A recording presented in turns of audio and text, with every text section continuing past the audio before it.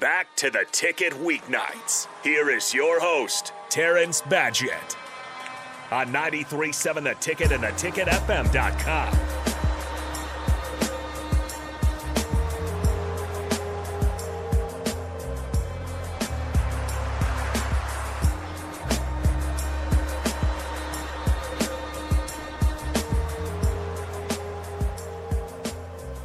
Rounding out the show here on Uptown with number 43, Terrence Badgett. And if you didn't know during the trivia question, 43 and 5 were the numbers that Terrence wore this year. And he is, it's not a question of who is Terrence Badgett, okay? This man's Terrence Badgett. Mr. Basketball in Nebraska in 1992? 91. I was close. Yeah, that's cool, though. I'm glad, man. Gatorade Player of the Year, 1990.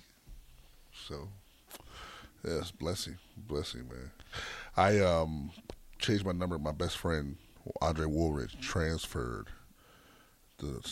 our sophomore year, and he changed his number to 5. So, I changed my number to 5 for 1 year to represent him, to give him my support and love, what have you.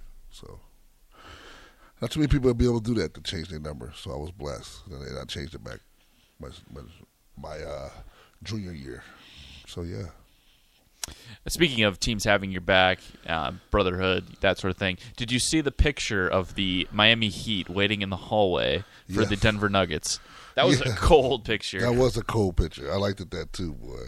You know how what's that picture at night where everything's dark and you see eyes? Yeah, that's what that kind of reminded me of. That they wasn't playing.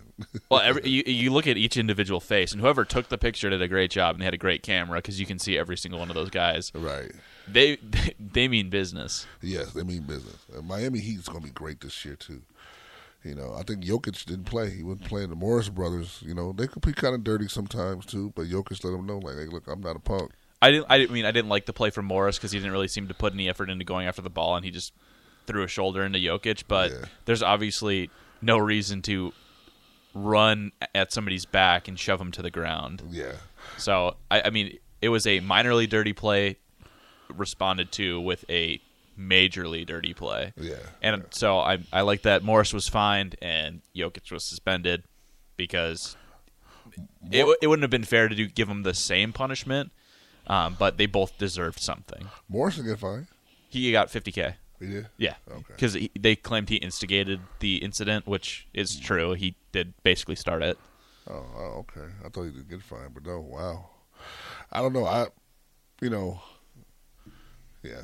Anyway, that's going to always be the Morris brothers always had a problem with Jokic. They got a problem with a lot of people anyway. That's just who they are. So, I've seen it's pretty much split right down the middle in comment sections on posts covering this, what people think of the play. Where are you at? I mean, I've just aired what I thought about it. What are your thoughts? What were you thinking when you first saw it? It was due. It was due for Morris to get hit because Morris and him and his brother played dirty. They play physical. They in your face. And Jokic just had enough. Is that sort of thing on a scouting report going into a game? Oh yeah, definitely. Yeah.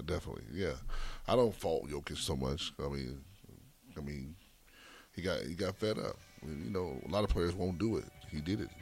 So, you know, he took the $360 or probably $460,000 loss, but it was all right. He'll be okay. I think Jokic can manage. Yeah, I think so too. He's doing all right for himself. I'm pretty sure too.